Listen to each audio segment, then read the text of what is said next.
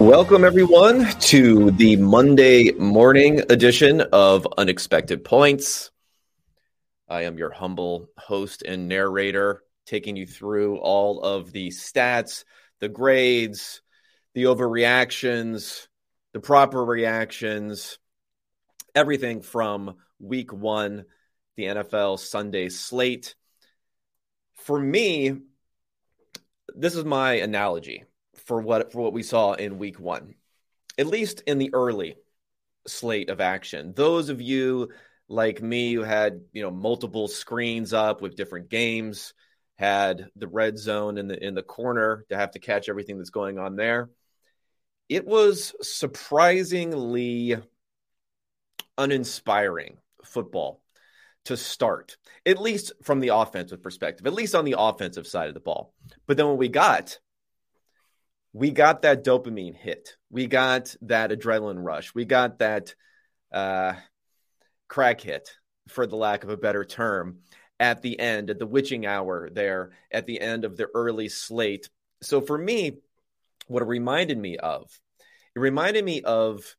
a little bit the first couple of days of the NCAA tournament, where the basketball level, at least my opinion, the basketball level, in college can be good, can be bad. Most of the time, not so great. But what makes the tournament awesome is the fact that you have all these close finishes and you can jump back and forth between them. That was basically what we were getting in that early window, was all of the game-winning field goals that either went in, didn't go in, were blocked, touchdowns near the end. Everything was happening all at once, despite the fact that some of the play before that wasn't that great. And I'll get into the particulars of how different teams and quarterbacks and offenses and defenses performed in this week. But we got that rush at the end of the early window. Not as much of a rush later on for the late and for the Sunday game, but we did get that fantastic rush that we've been waiting months and months and months to get from that early window. Okay, so the format today, I'm going to try to go about, hour 15, maybe an hour and a half here, reviewing all the different games. It's going to be a little bit more condensed than what you'll get from this program on Tuesday morning and on Friday mornings when going over the Island games there. For those of you who tuned in on Friday, I got a great reaction to the review of the Bills-Rams game.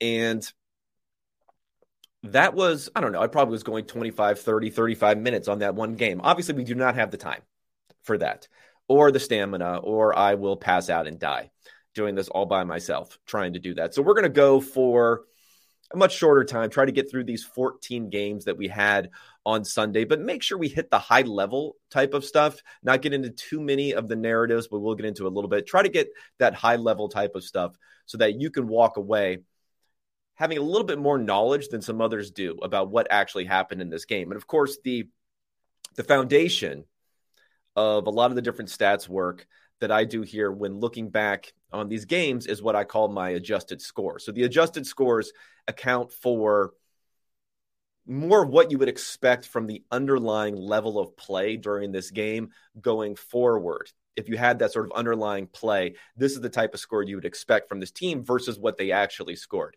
The biggest differences are going to be, a lot of outlier type of plays. So this is going to be more based on success rate, which is stickier. So how often a team is successful, not just the big plays or the lower plays there. It's going to add points back if you're having turnovers that are not turnover-worthy plays and vice versa. It's going to be looking at fumbling and recoveries versus expected recovery rates, going to adjust based upon that. It's going to look at third down conversions, which I'm going to go through this week in particular. There are lots of teams that have very successful on third down and teams that weren't that successful on third down. You'd be surprised how often that is the defining factor in these games. It's analogous to in the NBA, where they say it's a make or miss league when it comes to making or missing your 3-pointers, whether or not you win a particular game. The NFL is a convert or don't convert league a lot of the time when it comes to third downs. Huge leverage on those plays. It's basically a turnover a glorified turnover plus field position if you don't convert. And that's the way we should be thinking about it. So that can be hugely successful in a particular game. If a team ends up going 8 of 10 on third down versus 4 of 10 on third down, that changes the whole complex, the whole dynamic of the entire game. And I'll go through all of that for all of the slate, but I think we need to start with Sunday night football because of the ramifications for what we're hearing now coming out of the game. Obviously, it was an awful game for the Cowboys, right? But the important takeaway here is that Dak Prescott, according to Adam Schefter, he is going to be out 6 to 8 weeks, and he's having surgery on his right thumb. Let's go ahead and look at the schedule here for third down. I mean, not for third downs, for the Dallas Cowboys. So, of course, they take an L here against the Bucs. 6 to 8 weeks. They got the Bengals coming up, then the Giants, Commanders, Rams, Eagles, Lions, Bears, Packers, Vikings. That's kind of starting into the area of when we may see Dak return. I mean, we're talking about a 500 record is probably a best case scenario. You already have the L right here. It's looking rough for the Cowboys. The Eagles didn't look great defensively as they only ended up winning by a field goal, but the Eagles win. The Commanders win. It's kind of up and down for them. I'll get into that more. The Giants win. That was a weird one. RIP to Tennessee Titan fans. So they probably were on the floor after missing that field goal at the end of there. But regardless, we're talking about they're already a game behind everyone in the division.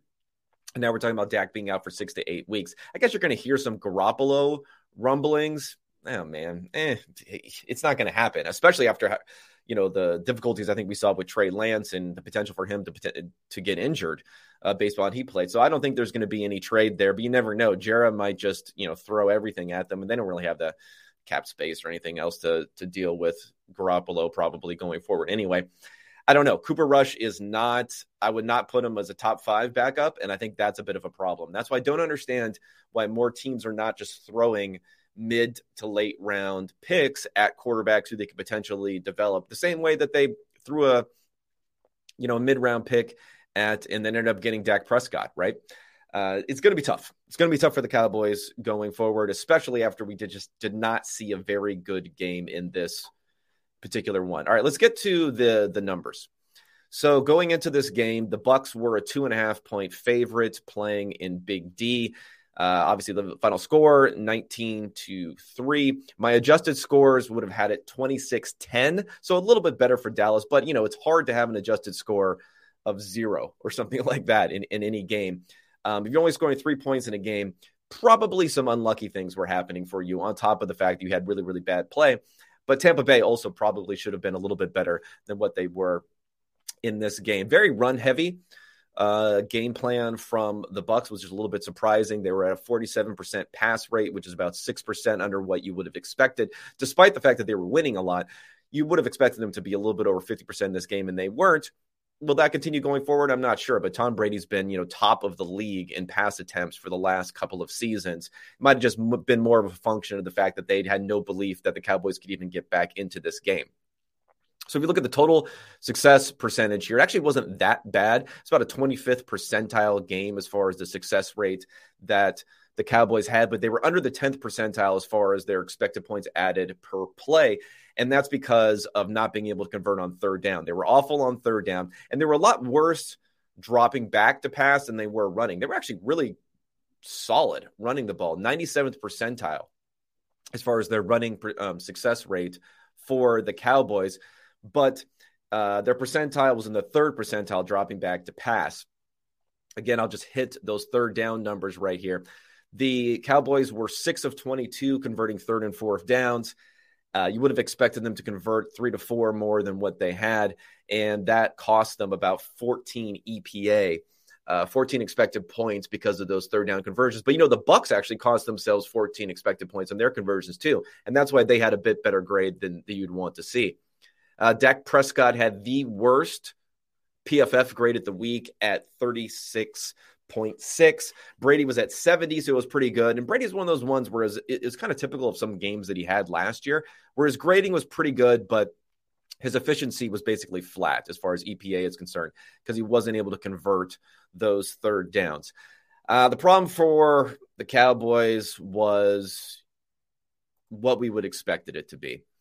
The offensive line didn't hold up very well. And then the receiver core, I don't know what exactly they're going to do here, because I remember I even have a note. One of my main notes on this game coming into it was like, I've been paying attention to the preseason. I thought pretty well. I saw his name out there, but we have, out of 50 receiving snaps, so out of 50 routes that were run there, CeeDee Lamb was out there 49 times, Dalton Schultz 47, Noah Brown 43, Dennis Houston is next on here. I don't know how many of you guys are familiar with Dennis Houston.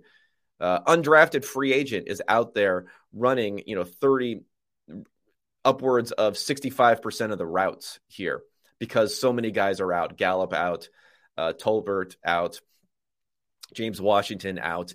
You have Dennis Houston out there running routes for you, just not looking good. Guys were not getting open. There's probably more that Dak could have done in this game, but there wasn't a ton of what we're seeing there. Again, it was a weird kind of rebirth of Zeke coming up 5.2 yards per carry. He looked decent, at least. He had a pretty good grade for us at 83.2, but they only ran the ball 19 times because they were down so much. Fournette, monster game here, 127 yards rushing. He was averaging 6 yards per carry.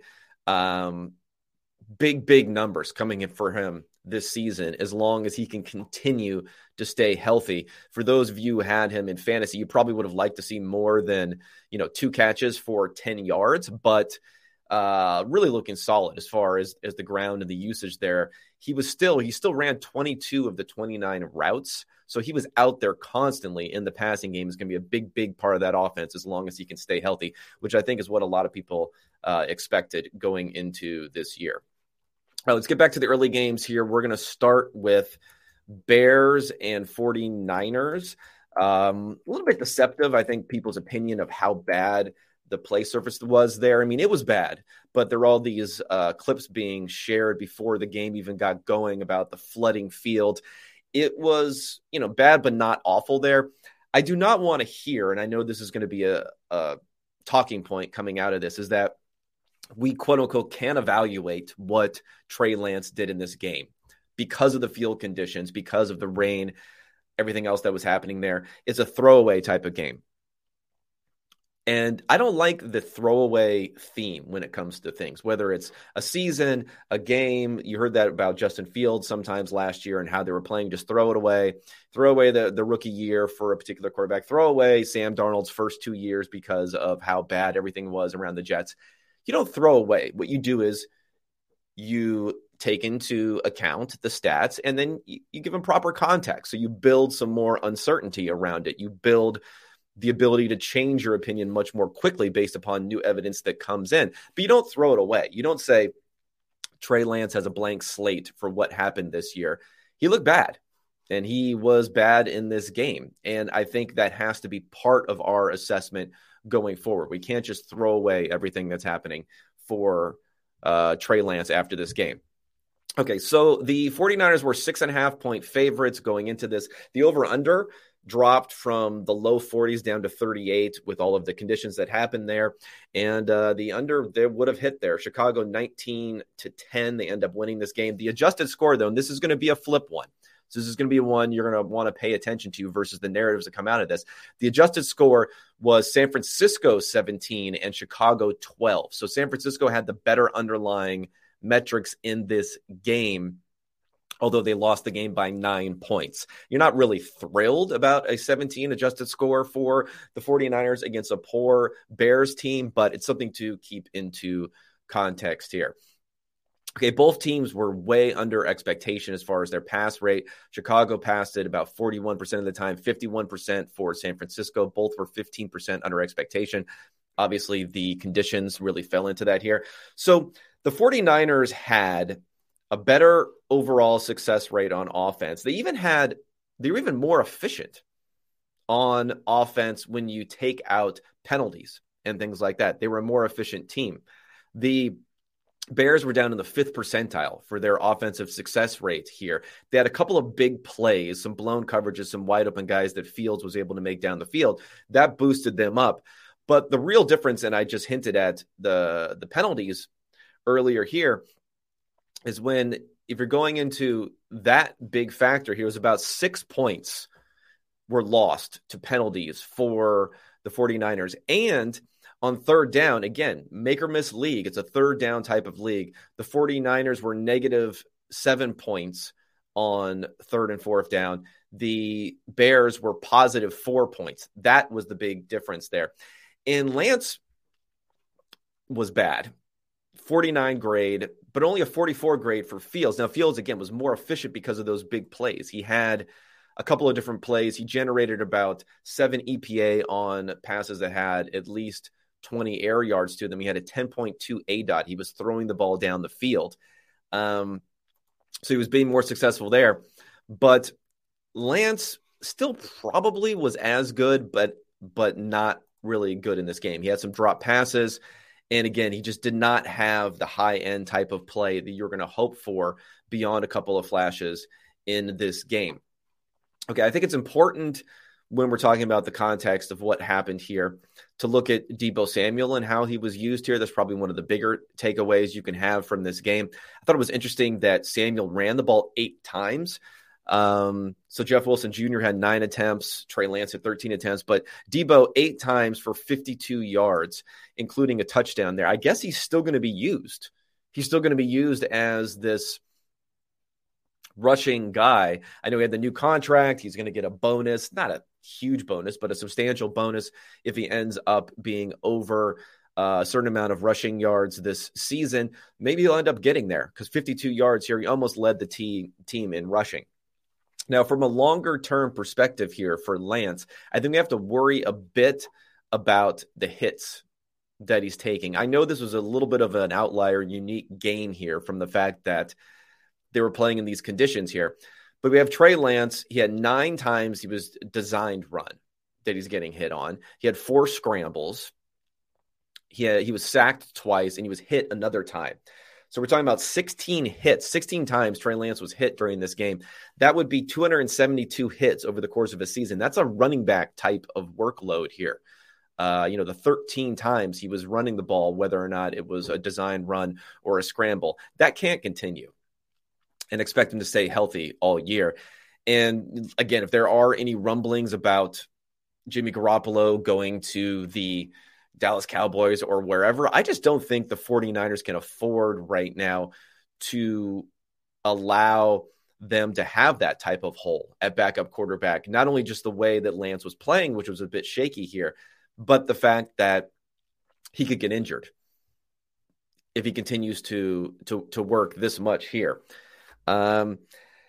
So what I would just say for this game, you don't want to overreact, obviously, for the 49ers, but it was a poor performance. And it was kind of a poor performance for the Bears, too. You end up getting your victory here. You're going to face the Green Bay Packers next week.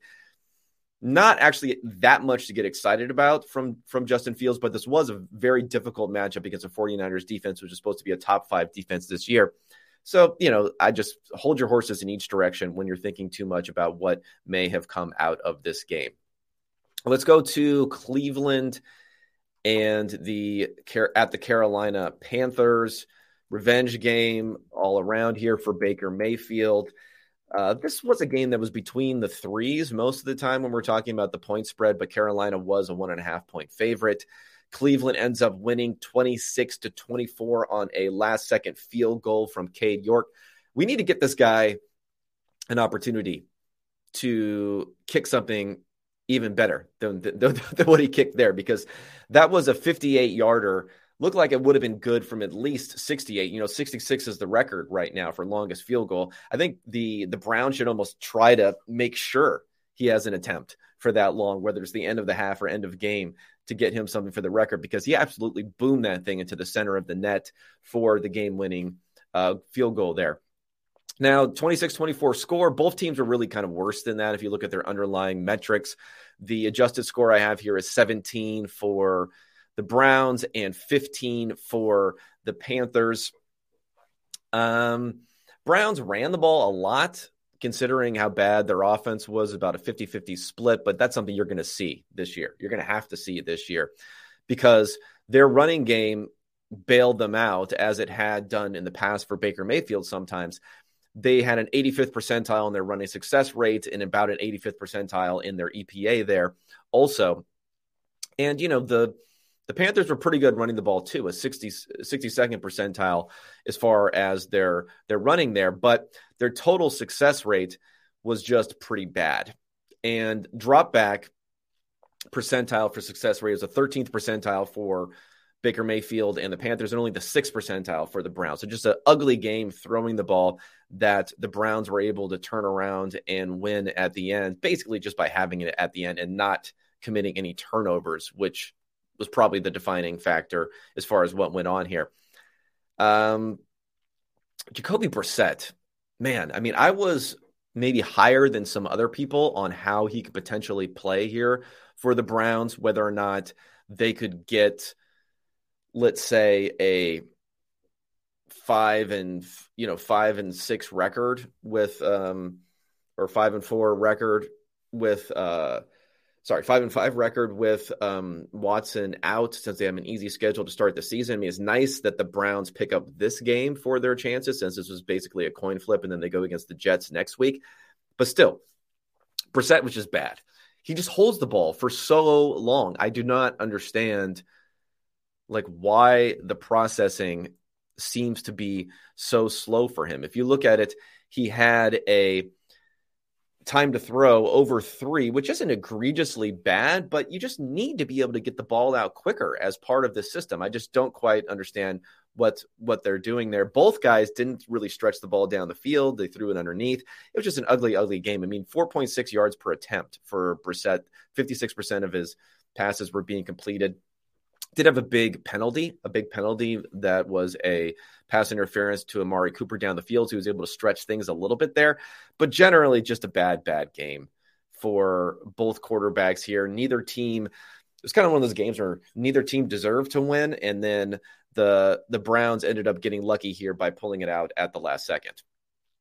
All right, let's go to the Houston Texans against the Indianapolis Colts. The Colts ended up being a 7-point favorite going into this, and we have a glorious tie. The old tie here, 2020. What's interesting is both teams had a better adjusted score here because so many fluky negative things were going wrong for them. Indianapolis 31 was their adjusted score to 28 for the Texans here. And the total success rates was really good for the Colts. If you look at it, they had a run success rate in the 80th percentile. They had a drop back success rate above the 50th percentile. And so did the Texans here. But fumbles, they both lost. A ton of expected points there.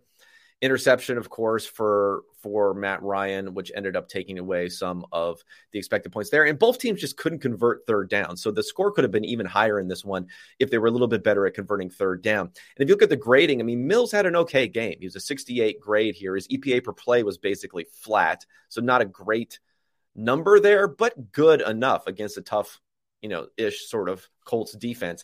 Matt Ryan, is he on washed watch? I think is probably an important question for this one. Should we be, starting to draw out his retirement notice? I don't think so quite yet, although it wasn't a great game by any stretch for him against a Texans team that they should have been able to beat down a lot more than this. We're talking about the studs on both sides in the skill positions. I mean, Jonathan Taylor's the one guy to talk about. 31 rushing attempts here. I guess they were going to try to limit his workload, but that didn't end up happening. 161 yards and a touchdown in this one. Pretty huge there. Dameon Pierce, only 11 rushing attempts to Rex Burkhead's 14. So that would be a huge disappointment for everyone who was assuming he was going to be the guy there going forward.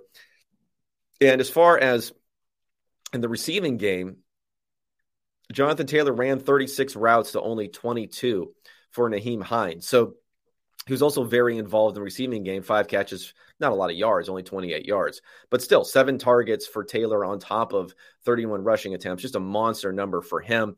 Michael Pittman was the guy who we were hoping he would be for people who hoped that he was going to break out. A touchdown, 9 catches, 121 yards, a 75 grade. Really, really solid numbers there for him. And on the other side of the ball, which is kind of spread around between anyone here, I was hoping for a little bit more from Nico Collins, the second-year receiver. He's a late draft pick, but he only had 2 catches for 26 yards, but he did run the second most routes of anyone there.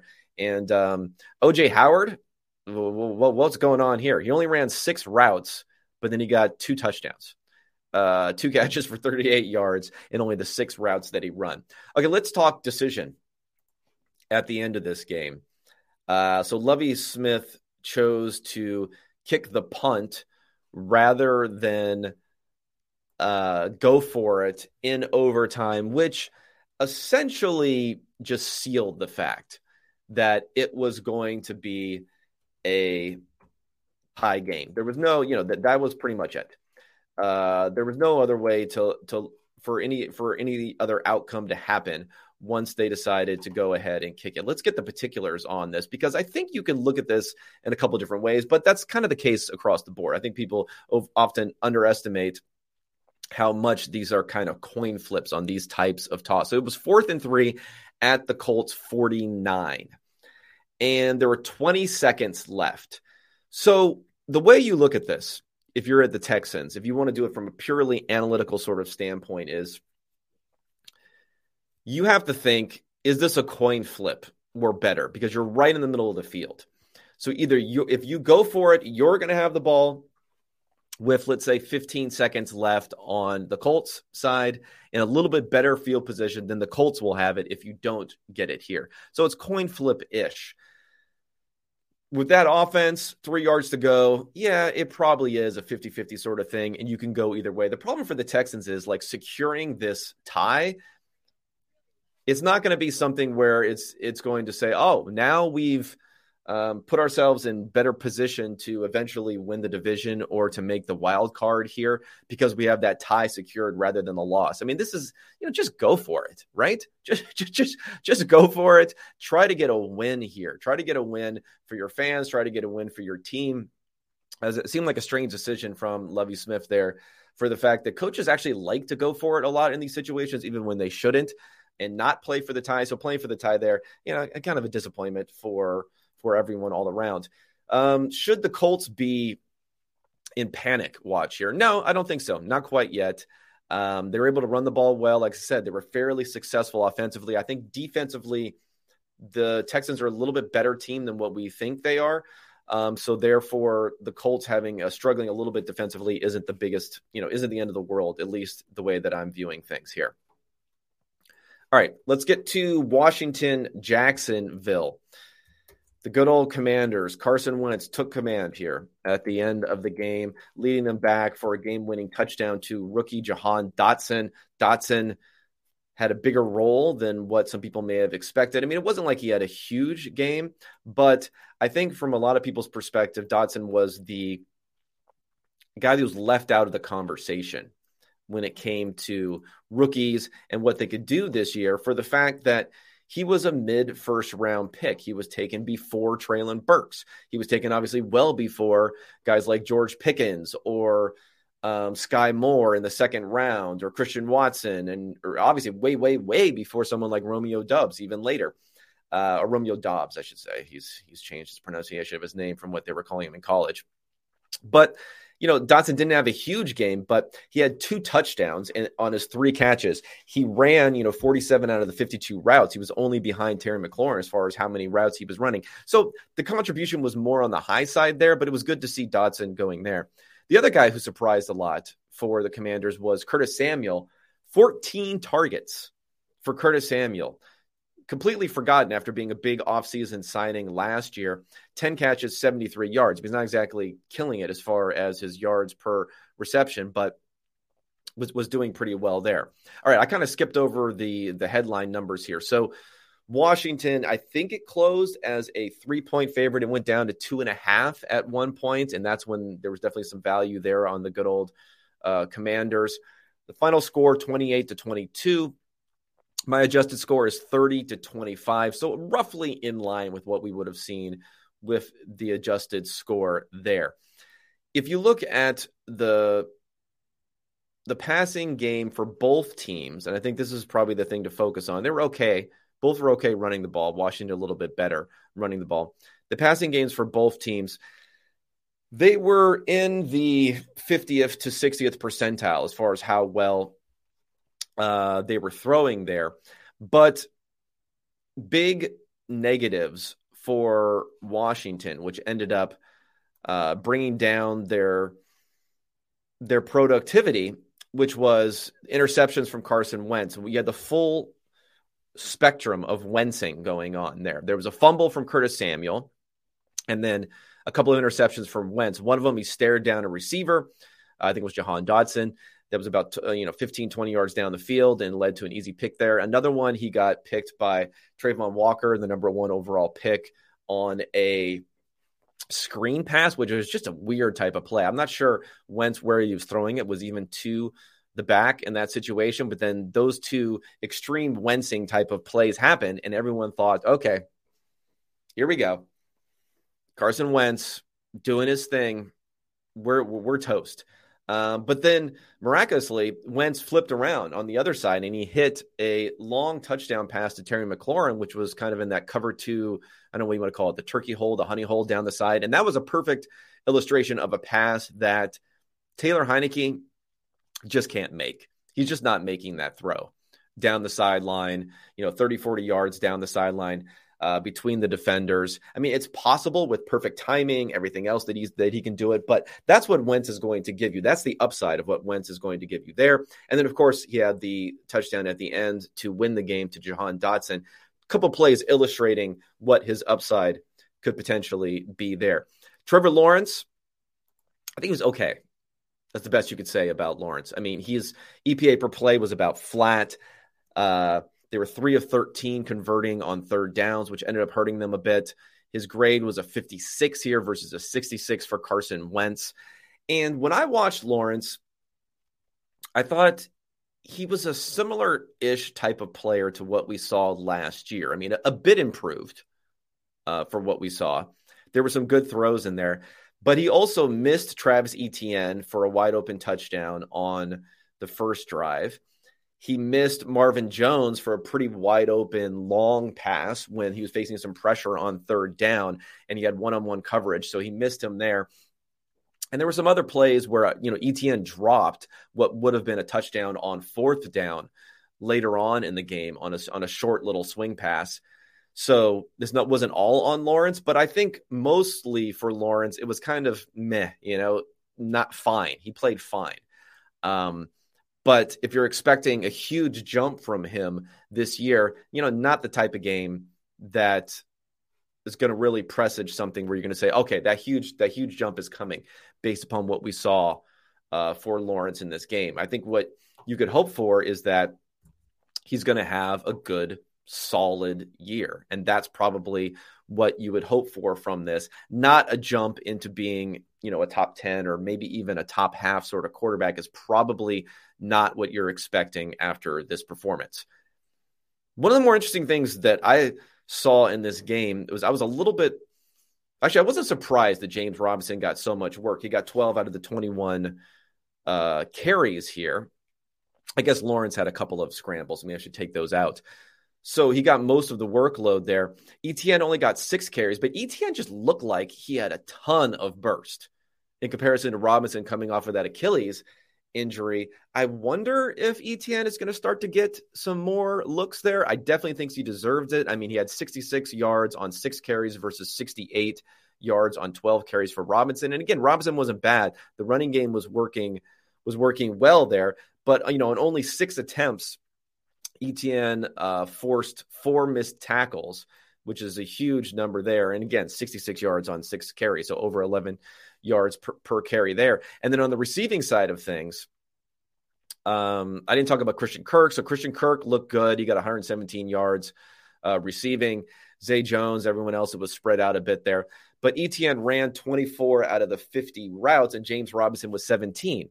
Again, Etienne, you'd like to see him used more there, but I think there are questions about his hands. I know that's been a thing on some of the, hashtag film watching guys that really point to the fact that he's not a great receiver. He dropped a pass in the preseason, which looks similar to the drop that he had of what would have been a touchdown here. So maybe who ETN is and how he's going to perform might be a little bit different than what we're hoping for. He's a guy that it might be more of a split in the backfield as far as the receiving work, and maybe he needs to get a little bit more of that rushing work because he just looked like he had a ton more juice. But then again, drops can be fluky, so we don't want to build too much into what we saw from the drops there. As far as the pass rush is concerned, Travon Walker, I think he had only one total pressure, which was a sack that people shared a lot. So, I just wouldn't get too excited about what he did in that week because I think we all saw the sack and we saw the interception, which was definitely a very athletic type of play. But he wasn't dominant in any way, shape, or form as far as his pass rush in this game. And when it came to coverage in this game, Benjamin St-Juste definitely struggled a lot. He's kind of their slot guy, and he's a taller guy. And you saw Christian Kirk and others playing pretty well against him there. But in a surprise, Derek Forrest came in there and had a 91 grade in coverage. He was coming in for Cam Curl, who was out in this game. So I thought that was an interesting substitution there. Whether that'll continue going forward, who knows what we'll end up seeing. So I think for the Commanders, you have in Carson Wentz, you have some hope. You have some hope for the Jaguars that it won't just be a complete clusterfuck like it was last year with Urban Meyer. But definitely a lot to learn on both of these teams coming up for the rest of the season. Okay, before we get to the next game, so let's throw a good old ad read in here. Let's talk DraftKings here. The NFL's opening week was action-packed, and it's just getting started. Get ready for week 2. This is early here, I know, but get ready for week 2 already. Touchdowns, big plays, even bigger wins with DraftKings Sportsbook, an official sports betting partner of the NFL. New customers can bet just $5 on any football game and get $200 in free bets instantly. Want more action? Everyone can experience the thrill of DraftKings early win promotion. It's simple. This Sunday, bet on any NFL team to win, and if your team leads by 10 at any point during the game, you get paid instantly, even if your team loses. Download DraftKings Sportsbook app now and use promo code PFF to get $200 in free bets instantly when you place a $5 bet on any football game. That's code PFF only at DraftKings Sportsbook, an official sports betting partner of the NFL. Minimum age and eligibility restrictions apply. See description for details. All right, let's get to Detroit, Philly. A shootout. Expected shootout, unexpected shootout? I don't know. What do you guys think? I mean, we were expecting a lot from the Philly offense this year. I think we're expecting a lot from the Detroit offense. They got some weapons. They bring in DJ Chark. Jameson Williams obviously didn't play, but they bring him in. Hawkinson's not injured. They have Amon-Ra St. Brown. So I guess we were expecting great offensive lines. We probably were expecting a lot from the Lions. Restoring the roar offensively. It was a 48.5 over-under in this game. The Eagles were 5.5 point favorites, so, no close there. No cover there for the Eagles. 38-35 is the final score. My adjusted score is pretty high, not quite as high as the final score, 32-25, favoring the Eagles. One thing to consider when looking at the Lions, just right off of the top, their pass percentage was 60%. So it wasn't a low, absolute number, but they were down a lot in this game. So it was 10% under expectation. If you look at their pass rate versus expectation last season in 2021, when Dan Campbell took over play calling duties, it dropped. Like their passing rate went way down. Even when they were losing in games, they continued to run. Dan Campbell, very much a Mr. Grit, running game, running the ball, truther. So he wanted to do that quite a bit, and they were successful. They had a 95th percentile as far as their run EPA. So maybe they will continue to do that going forward. Eagles were even more successful on the other side of the ball because they had the 96th percentile for their run success rate there. And they were also successful throwing the ball, much more so than the Lions in this game. No turnovers for the Eagles, so that helped them. Third downs, both teams were kind of on fire on third down, and that's why their adjusted scores are lower than the actual scores in this game. The Lions generated almost 18 expected points on third down, the Eagles at 15. And the grading, though, was a big differential between Goff and Hurts. Goff was down at 50 in his grade. Hurts was at 77.8, one of the highest grades of the week. And Hurts' EPA per play was about 0.3. Now, he got a big boost from that fourth down where he kind of just strolled in as being part of his numbers. It wasn't the most solid effort, I would say, passing the ball. Only completed about 55% of his passes, 7.6 yards per attempt. Only 5.1 ADOT, which was one of the lowest of the weeks. So not the vertical passing game that you may have been hoping going into this, but limiting turnover-worthy plays, and being able to run the ball so effectively is kind of the game plan and probably the formula for them in these games. It's exactly what they did in the second half of last season, mixing in an A.J. Brown play every now and again to get them down the field. It's really amazing how successful these new addition receivers were. We've come into this new era in the NFL where you used to always say when receivers switch teams, you completely fade them because normally those were high-priced free agents who teams were allowing to leave. Now we have this new robust receiver market of guys getting traded like Tyreek Hill or A.J. Brown here. And, they're coming up and they're playing here. A.J. Brown, a crazy 11 targets where the entire rest of the team had 15 targets here. So dominant target share, caught 10 of those 11 targets for 155 yards. 66 was after the catch. Just a huge, huge game from A.J. Brown, and maybe missed in some of this because you only have 254 yards passing. One guy taking 155. That's going to leave a dent on everyone else. I'd have to at least watch this in a little bit more detail, but not great for Devontae Smith. 4 targets, 1 catch, 11 yards. Again, they didn't need a whole lot from the passing game in this one, but not great there. Dallas Goedert, 3 catches, 60 yards. Not bad for him. And a very mixed passing game on the other side. Only 215 yards passing, again, because they just were not passing the ball that much for the Lions. But kind of mixed up between St. Brown with 64 yards, DJ Chark with 52, and then Hawkinson with 38, DeAndre Swift with 31. On the rushing side of the ball, it was a mix between Swift and Jamal Williams, 16-11, but Swift just massively more productive. Hopefully that'll swing more in his direction because he had 145 rushing yards on those 16 carries versus 28 rushing yards on 11 carries for Jamal Williams. Come on, guys. Let's give it a little bit more. I know Jamal Williams is your emotional leader, all that crap. Let's get DeAndre Swift a lot more involved in this one.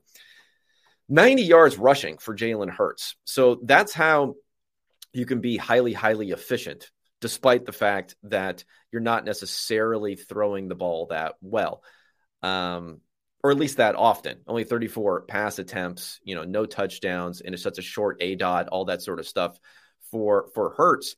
But when he has, let's see, how many of these were scrambles? He had 9 scrambles. Wow, that's a lot. So he scrambled 9 times, so that would leave the balance on here. So that would leave 8 design runs on here, 90 yards. And the important number here, 6 first downs. Those first down conversions are just hugely important and valuable for the team and for Hurts here. Seems like that's going to be the formula. And you know what? He's not taking, I don't think, really awful hits from what I've been watching too. So I think it's a little bit on the sustainable side. Although defensively, you'd like to see a better effort and not that comeback, at least at the end, to keep things head and shoulders above everyone else. But I would say generally when you combine the Cowboys news here and Dak Prescott being out, you look at maybe you're a little bit concerned about the Commanders, but Wentz will Wentz it up a few more times to end the season. So I don't think you really have to worry about that. Yeah, the Giants won, but the Giants are kind of one of they're awful. They're awful. I don't care whether they won this game or not. The Eagles really have to feel good coming out of this week. I know it was a game that they were favored by. They should win, but at least they're sealing the victory here. And then going forward, they're going to have a pretty good schedule the entire rest of the season. They have the easiest schedule in the NFL for the entire season. And, the next couple of games against Minnesota and Washington aren't going to be great. But then we have Jacksonville. Eventually, you're going to have the Cowboys, when Dak Prescott is not going to be there. Then you're going to have the Texans after that. The Steelers look pretty bad. You got a lot of good games. You have the Bears eventually near the end of the season. There's going to be a lot of easy W's here for this Eagles team, which has really solidified itself now as the favorite in the NFC East.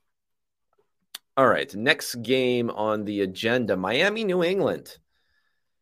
This is one where I think the results are a bit deceptive. One of the more deceptive, probably the most deceptive game, not only according to my adjusted scores, but just according to the feel that I had when I was going through it and watching a lot of it, sped up, mind you, but watching a lot of it afterwards. So Miami ended up being a 3-point favorite in this. I think it was up to 3.5 at some time at home against New England. Final score of 20-7. So that seems like a pretty comfortable win here. But my adjusted score is actually on New England with a higher adjusted score, a little bit over 20 versus 17 for the Dolphins. So why is that the case? I know Dolphins fans want to be excited about what happened there. I think there were some good things on what you saw there. But why was the case? Well, this is like a success rate versus productivity type of question here. So both teams had decent success rates. It's just big negatives happened for the Patriots. I mean, they lost almost 12 points on fumble EPA. Of course, they had the strip sack gets thrown into there. So when Mac Jones did not see the corner blitz coming off. I think it was a slot corner. It could have been a safety coming off there, which ended up being a fumble 6 there. So that was a big one. They lost another 6 EPA on an interception there. So when you're losing 17, 18 points on turnovers versus 0 for your opponent, while you want to give credit where credit's due for generating those turnovers, it's not something that's going to necessarily be sustainable going forward. And that's something that flips around, and you could be maybe a little bit more positive, if you're a New England fan looking at the results of this and saying, yeah, the turnover worthy plays are not great there. There were definitely some, but Mac Jones, maybe it wasn't quite as bad as what you think ended up what happened in that game.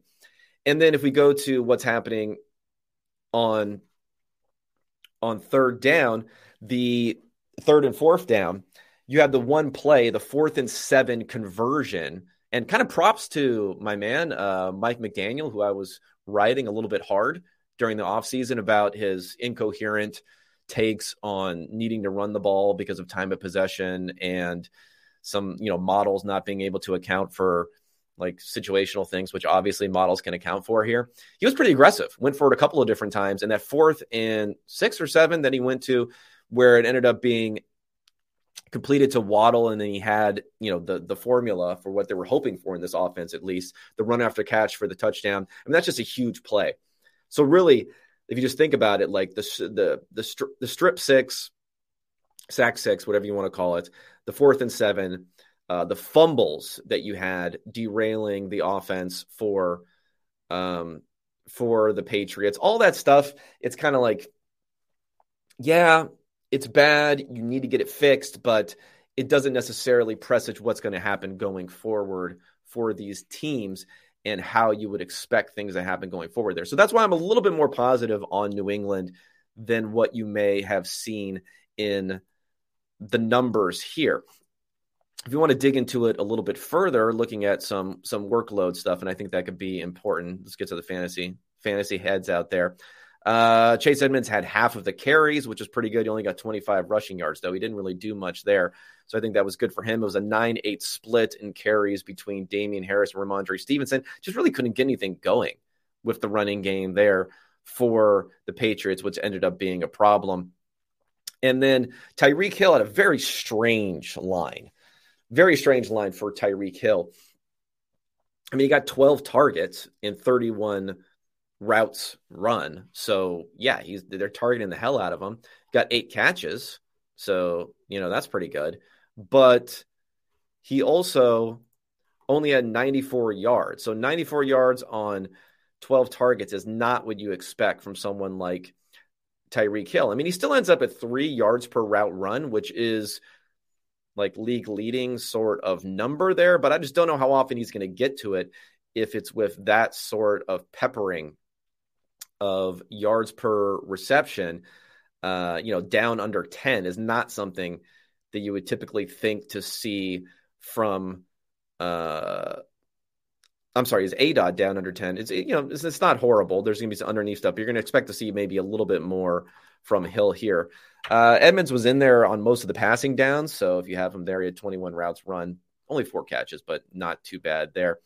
I think there's been too much hype about how bad the receivers are for the Patriots because it's basically the same guys they had the year before with some additions there. Now, Devontae Parker didn't do anything. He only had 1 catch for 9 yards, despite running all 35 routes here. So that was a bit disappointing.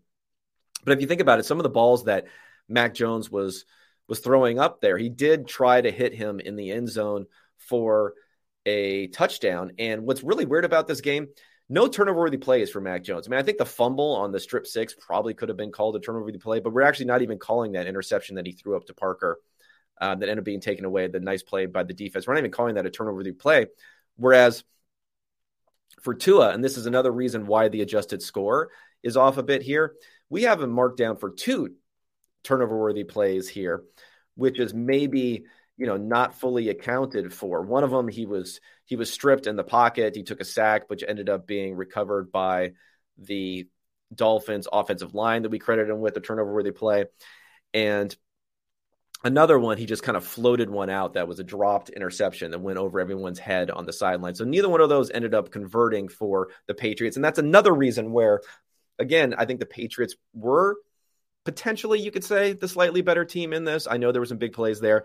At the very least, it was closer than the 20-7 score, but it's going to be tough for anyone to not be, throwing a fit in New England and worried about what's going to happen going forward, knowing this ugly start offensively, only putting 7 points up on the board after having all of these questions about the offense in the offseason and the Patricia show and everything else that is going on there this year.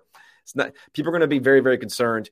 Maybe a moderate dose of let's wait and see before we completely, bury the Patriots here. And let's also wait and see before we're crowning the Dolphins, because I think that was kind of an uninspiring win for them. All right. Talk about uninspiring. Let's talk about the New York Jets. Okay, just kidding, Jets fans. Well, you know what's interesting about this? This is wild. I'm going to have to dig into this a little bit further because I didn't look at this beforehand, this game, because I just kind of assumed what was going to happen here. I mean, Baltimore was 6.5-point favorite in New York. 24-9 is the final score. What's wild here is it has their adjusted scores being about equal at 25 apiece. So let me dig in. Why would that be the case? Well, it looks like their success rates were the same in this game. So that's why. They actually had a decent dropback success rate for the Jets here. I'm a little bit surprised here. A better dropback success rate than the Ravens did. It's just the Ravens through the roof as far as their efficiency when they were successful on this one. Let me figure out exactly what happened here. Oh, so big plays. Okay, so yeah, they had the big plays for Lamar Jackson here, and that's really what ended up driving it. If anyone saw, he had a very long touchdown pass to Rashad Bateman, which I think accounted for one of the biggest plays of the game there and really boosted up the EPA per play for Jackson, which was good, not great. His grading was pretty good, a 76.8. So that was a big part of what happened here.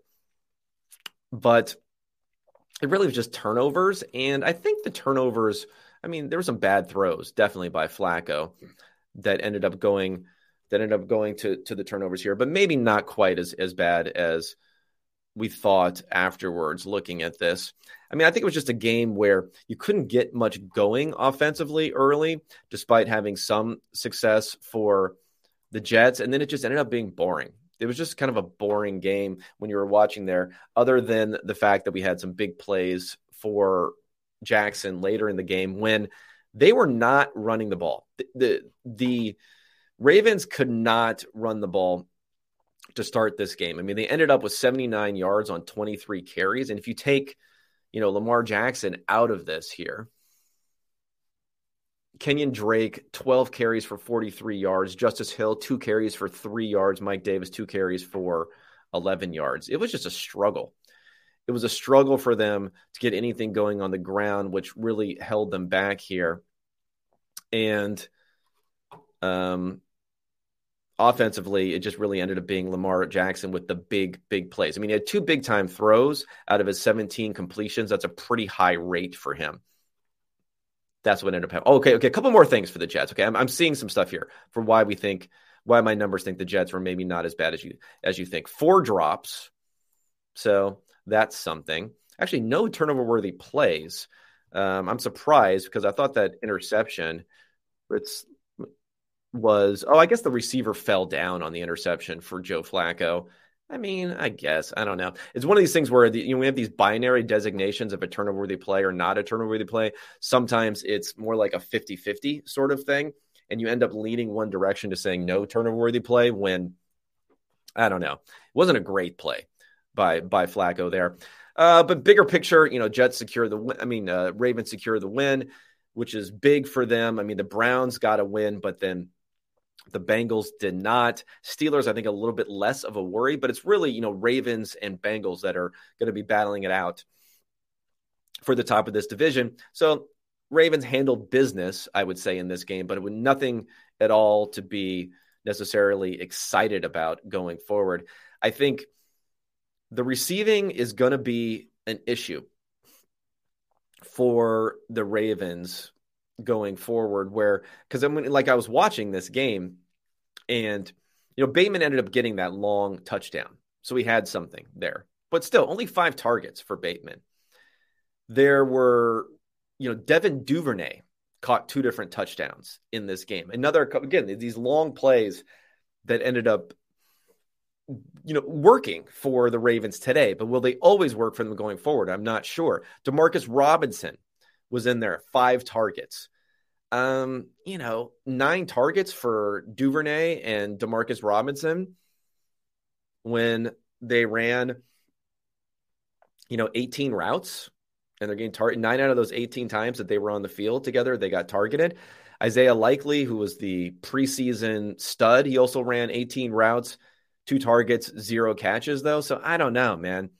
It's just still very iffy. And just think about, if Mark Andrews goes down, if Rashad Bateman goes down, then we're talking about Devin Duvernay, Demarcus Robinson, Isaiah Likely, these guys as being your main guys. It's just very, I don't know. I'm a little concerned. I'm a little concerned there. They got the big plays this game. Lamar Jackson, put him on his back to get it done this game. But if they can't get the running game turned around, they can't be more effective running the ball, it's just going to be a little bit difficult for them. Again, if I'm going to give you their running success rate, their run success was only a 26% success rate, 10th percentile in their EPA per run. And then include some Jackson runs, which were profitable. Looking a little bit like last year.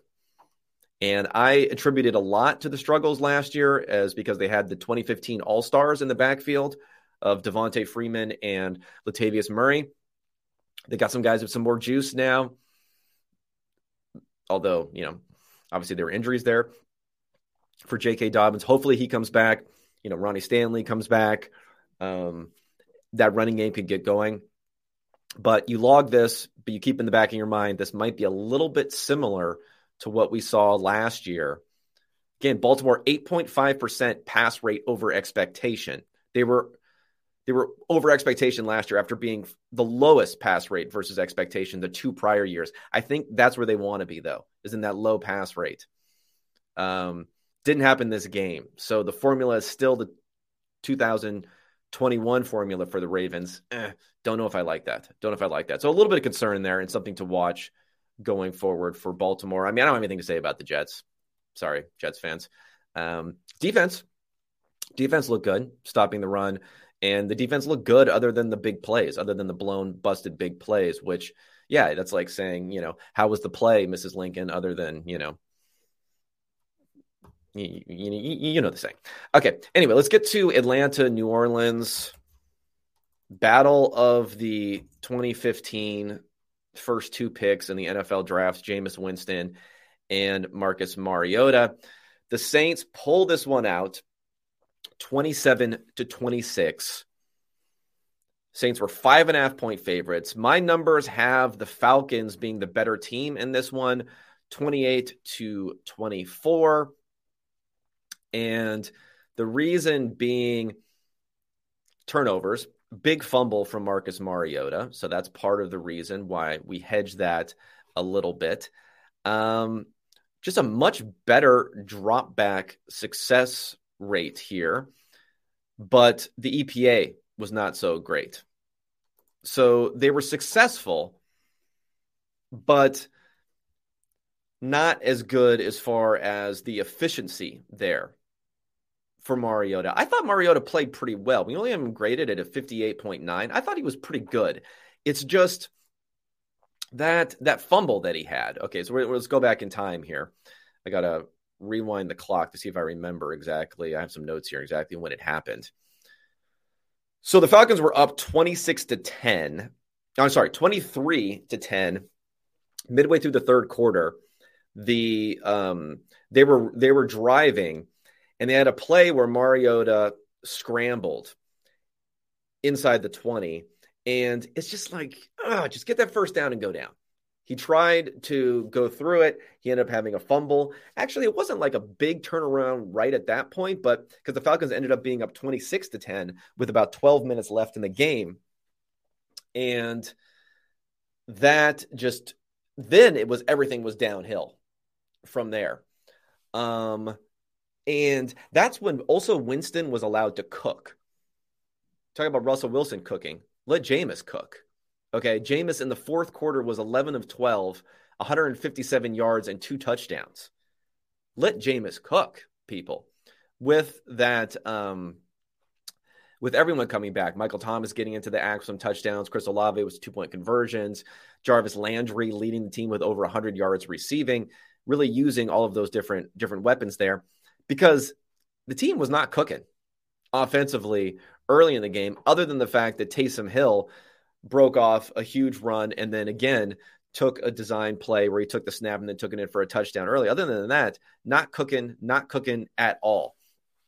We got to talk about, I know we don't want to harp too much on fourth down decisions, but an interesting point was alluded to by friend of the pod, Ben Baldwin here, that the Atlanta Falcons decision, 4th and 1 at the New Orleans Saints 42 with 1 minute and 40 seconds left, up by 2. They take a delay of game and then punt the ball. This was the worst decision in the history of the fourth down decision bot for Ben Baldwin. It only goes back to 2014, the different decisions here. But the worst, Arthur Smith, you are crowned as the biggest boomer of them all here. Although he kind of looks boomerish, but he's not even that old.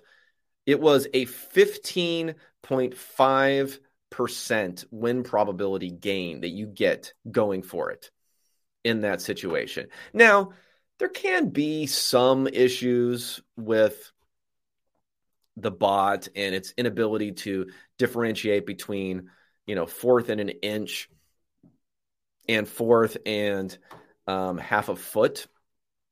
But still, this is one where you go for it if it's 4th and 3 in this circumstance. It's not like it had to be half a foot. Maybe the win probability gain is not 15% if it's a little bit further on this play. But you got to go for it in this situation. And let's break down the particulars here so you can see why you have to go for it. Again, you're up by 2 points with 1:40 left. The other team only needs a field goal, and they're going to be playing with all 4 downs.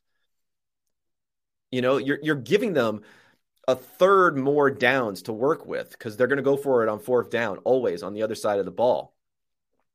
That you should know punting the ball away is basically giving up at that point. That, you know, your win probability is just going to go down significantly in that circumstance. Whereas if you succeed on that play, because also New Orleans had no timeouts there. So if you succeed, if you convert this, the game is over. 100%. You win. I'm not sure if Arthur Smith was asked to explain this decision. He and Dean Pease, the defensive coordinator, make up by far the most kind of gruff, crotchety, old man-ish vibe that I'm sure he's not going to want to explain everything that went on there, but just kind of wild not to go for in that circumstance. Maybe if you guys have some more context that I'm missing on what happened there. Man, I don't know, but worst decision according to the history of the bot. Congratulations to you, Arthur Smith. Okay. Let's get on to the next game here. Got to crank through a few more games here before we get out of here before 11 o'clock. Okay, so Cincinnati Bengals, Pittsburgh Steelers. Cincinnati 7-point favorite. They lose in a god-awful overtime that I had to watch while I was missing Patrick Mahomes put up multiple touchdowns on CBS. Adjusted score, Cincinnati was 30-13, even though they lost by 3 points. So there's massive better team in this matchup. And it's going to come down to turnovers. And whenever you have 4 interceptions and a fumble for Joe Burrow, while we credit you with some of that, I mean, that's bad. You know, we're gonna chastise you for that, but probably not sustainable for that much bad luck from a turnover perspective there. Because if you look at just the success rates of the offenses, I mean, the total success rate for the Bengals was 43%. It was 29% for the Steelers. That's a third percentile. That's three out of 100 percentile for the Steelers in their offense, where the Bengals were kind of like an average team offensively. I mean, they stunk running the ball too. Both teams were awful running the ball. Both teams under 10th percentile running the ball. So I don't know if you're hoping to be able to run the ball to help out with Mitchell Trubisky, you know, good luck. That doesn't seem like it's going to be working again this season for the Steelers. So the Steelers went to overtime and almost lost this game multiple times. And if you look at the expected points lost via turnover for the Bengals, 24 points. 24 points. Crazy number that they still almost lost on that one. God, I don't know how we have Trubisky graded at 62. I mean, he stinks. I'm sorry. His EPA was awful. He couldn't convert anything. Kenny Pickett's in this game, in my opinion, and again, I've been advocating Pickett, like, you know, slamming the Pickett button here, saying start Pickett. I think you win this game with ease. I mean, Joe Burrow took 7 sacks and had 5 turnovers. Oh, actually, sacks, negative 17 EPA in sacks. So negative 17 EPA in sacks, and then negative 23 EPA in turnovers. And you barely won the game. If they make an extra point or they make a chip shot field goal, you lose the game. Oof. I mean, I know the Steelers got their victory here, but like, if you want to win, forget this starter veteran thing. Forget Mitchell Trubisky. We know who he is. We have thousands of dropbacks of him being bad. And this talk before the game that he's going to be the starter for the entire rest of the season, please God, no. I mean, I don't believe it for a second anyway. But unfortunately, awful performances like this that turn into key victories on the road just give Trubisky a little bit more rope. Where I was hoping that he would be, by halftime of week 1, they'd be making the move to Pickett. But the Bengals turning it over a billion times is going to have maybe a negative effect on the Steelers long term by not allowing the switch to happen to Pickett rather than Trubisky. That's definitely going to be annoying me in the next couple of weeks going forward. I mean, big injury news: TJ Watt, torn pec. I don't know if that's been confirmed or not. Has it been confirmed? I think so. Anyway, he's going to be out for a while. That's rough. That's going to be rough for them. Because, again, they're just really going to need this defense and the ability to get there with 4. If you look in this game, see, how often were they blitzing in this game? They 20% blitz rate, so not nothing. But still, not blitzing that much for generating, 40% pressure rate on Burrow. Oh, and one other thing here, I saw a tweet from Peter Schrager over at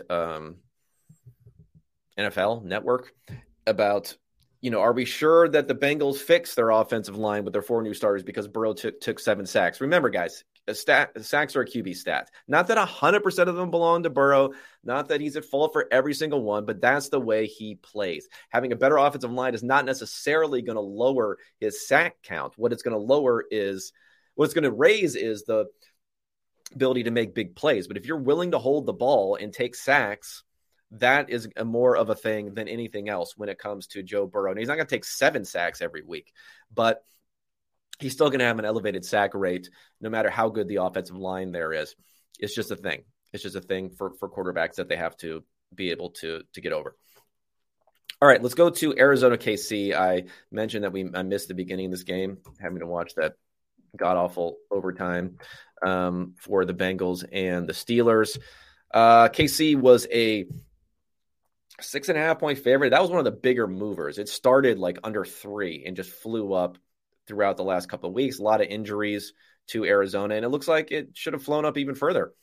44-21 final score, and the adjusted score is 43-15, so even a wider gap here. Can't ask for anything else from the Chiefs offense on this one. I mean, it was pretty close to perfection. 57% success rate, which is in the 95th percentile.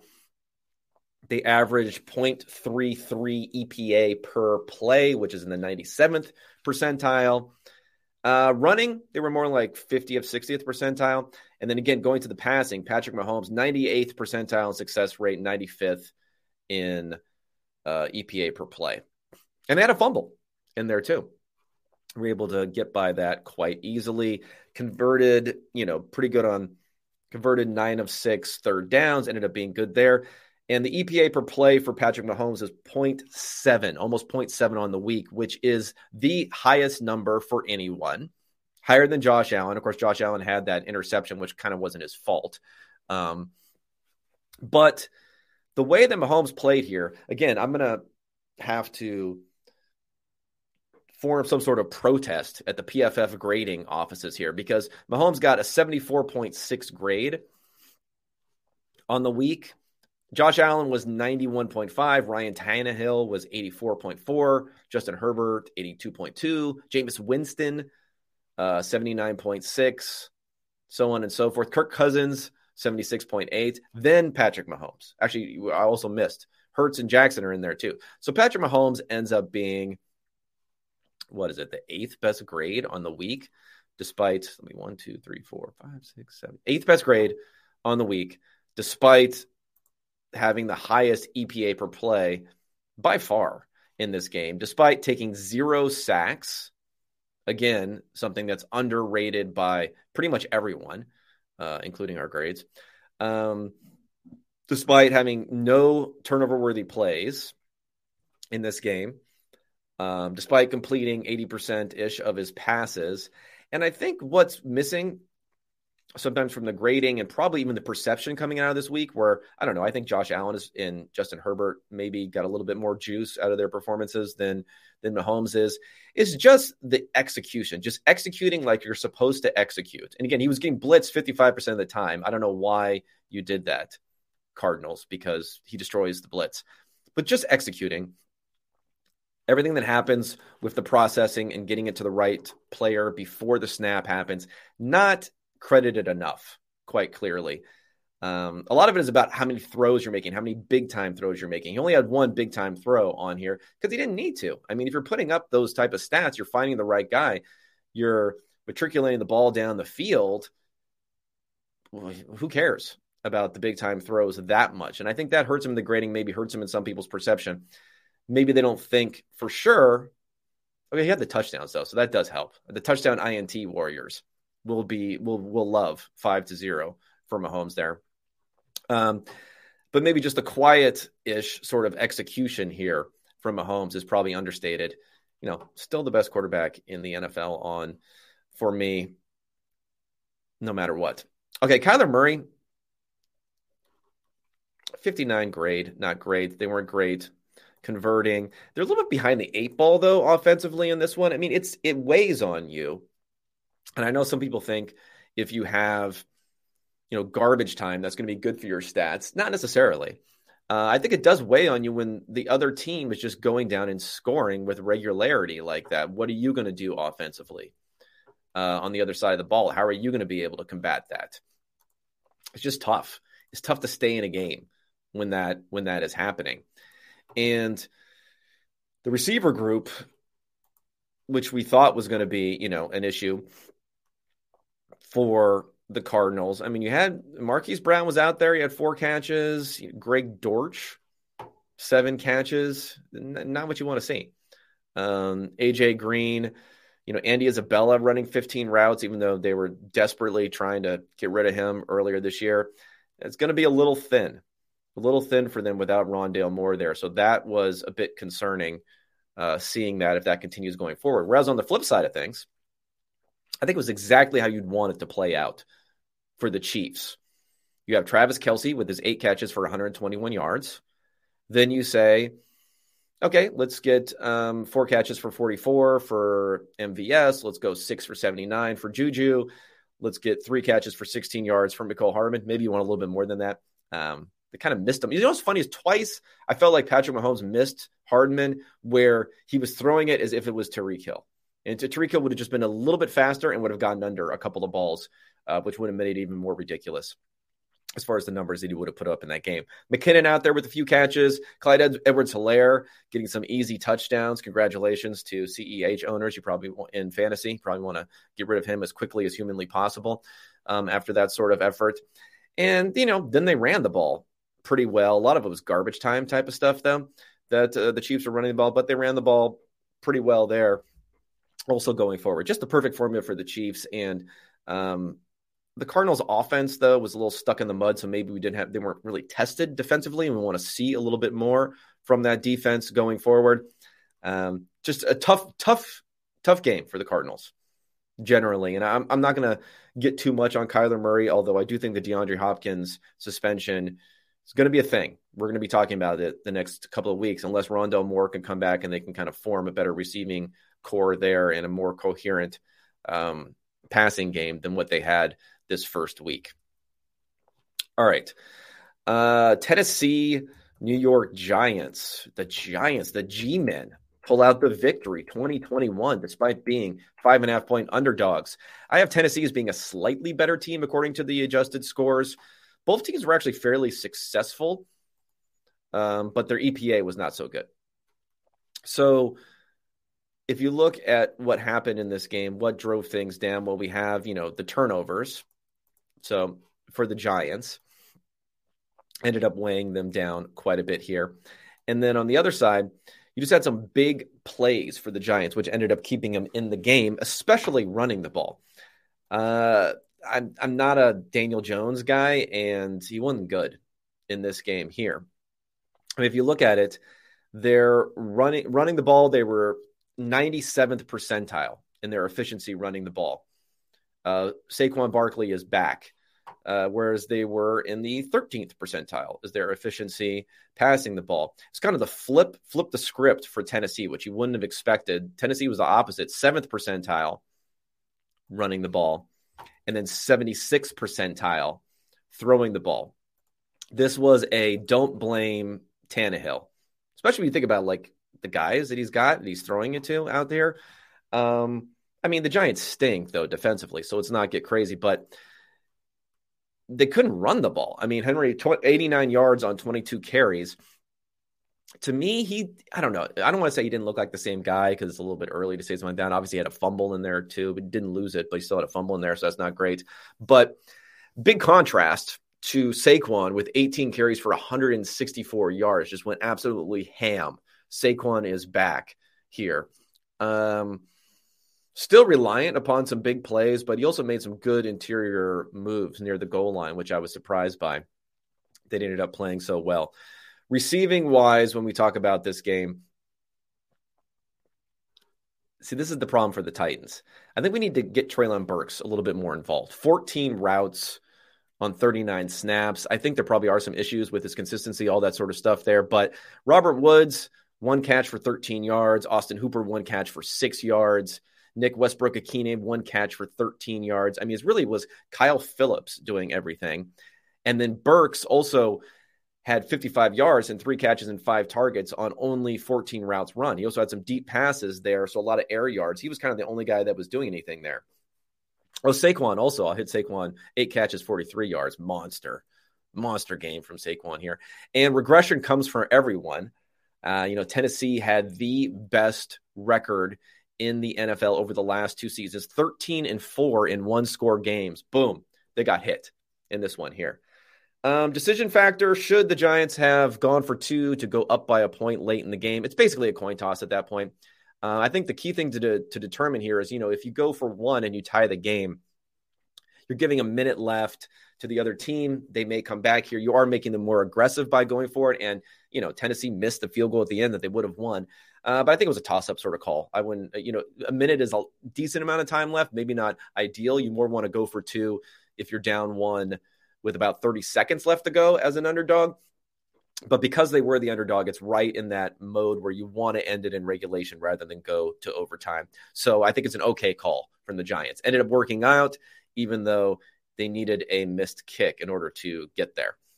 All right, Minnesota, Green Bay. I'm going to have to go into overdrive here to get through this. 23-7, Minnesota wins, 1.5-point favorites. That flip from the other way being 1.5. 27-22 adjusted score. So the adjusted score is actually a lot better for Green Bay than you would have expected here. And if you look at what they're able to do, the Packers were really good running the ball. They actually had a 99th percentile in their rushing success and efficiency, but they were just down a lot. So they passed it 70% of the time. They weren't able to flip it over to that. And just a bad game, Rodgers, bad game passing the ball. They had fumbles, they had an interception. Typically things you do not see from a Packers team. They weren't being blitzed at all. It was only a 5% blitz rate. And they just could not convert on third down. 3 of 11 on third down. So not good at all there for Rodgers. One of the worst games that we have seen from him in a long time. And getting sacked a lot. I mean, both the tackles were out, so that's an issue. But I think we also saw the ball sticking in his hand a little bit here. He had about 13 points lost on sacks.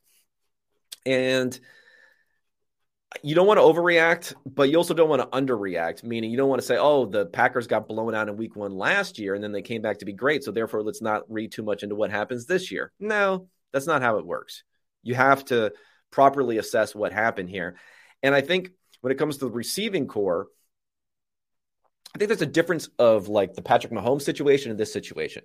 The Chiefs, while they lost Tyreek Hill, just like you could say Devontae Adams was lost for the Packers, they brought in like credible guys. MVS, credible guy. Juju Smith-Schuster, credible guy.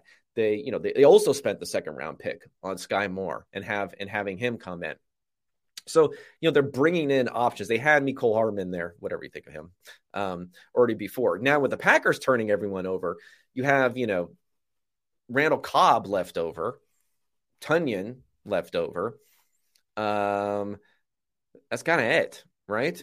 Christian Watson comes in, and maybe the landscape of the game would have changed if he wouldn't have dropped a wide open touchdown, which would have been a touchdown on the first play of the game, completely burning poor Patrick Peterson on that one. Maybe the composition would change, but it's just not reliable, credible guy at this point in his career.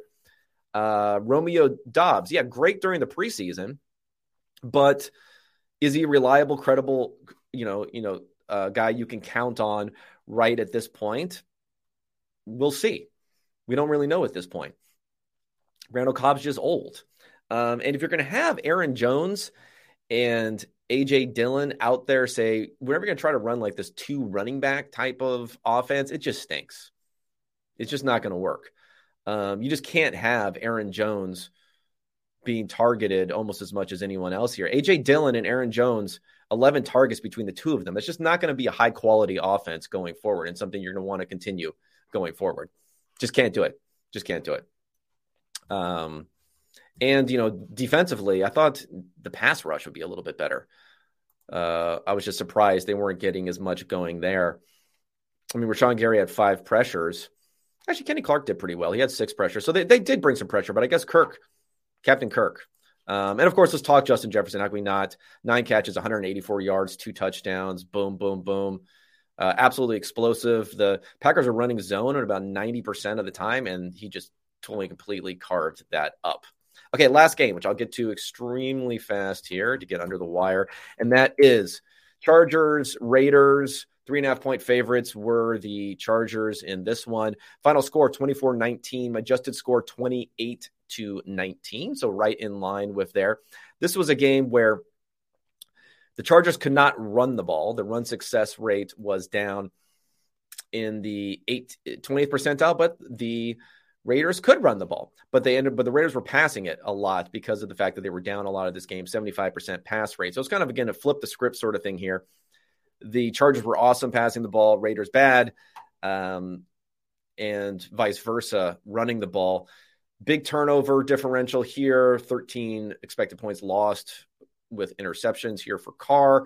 Carr just had a bad game, 41 grade, only a little bit better than Dak Prescott on the week. And then Justin Herbert, MVP-ish sort of efficiency in this game and grading, despite the fact that they were not converting third downs very well. So they did this despite that fact. So they were actually a little bit better than you would think in this sort of game, the way that they played offensively and the way that Herbert was. And we saw, the lasers he was throwing out there, the laser show that he had there, 75% completion percentage and big time throws, despite the fact that he only had a 7.5 yard ADOT. He's not throwing it down the field that much. That continues to be the case. Some people complain about it, but I mean, hell, it ended up working. You just need to convert a few more of those 3rd and 4th downs, and then you would have that much more successful of a play here. And when it comes to Vegas, I mean, they use the hell out of Devontae Adams, their new guy there.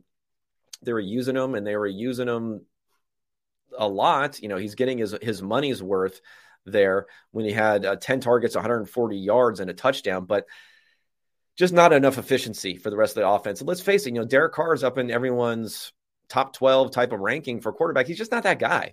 And you're just going to see how difficult it's going to be for the Raiders to compete in this division when they clearly have the 4th best quarterback, in my opinion, in this division. It's just going to be tough for them. But closer than it really needed to be here for the Chargers because they could not run the ball and they couldn't convert third downs. But when you can't run the ball, you can't convert third downs. It's nice to have a quarterback like Herbert and still get that victory facing a pretty good team on the other side of the ball. All right, everybody, I got to wrap it up and get out of here. Thank you so much. Go ahead and rate, review the pod. Let me know what you think of everything. Otherwise, I'll be coming back at you tomorrow morning for the longer, extended wrap-up of Monday Night Football. Enjoy Russ's return to Seattle, and I'll be talking at everyone tomorrow. Thanks, guys.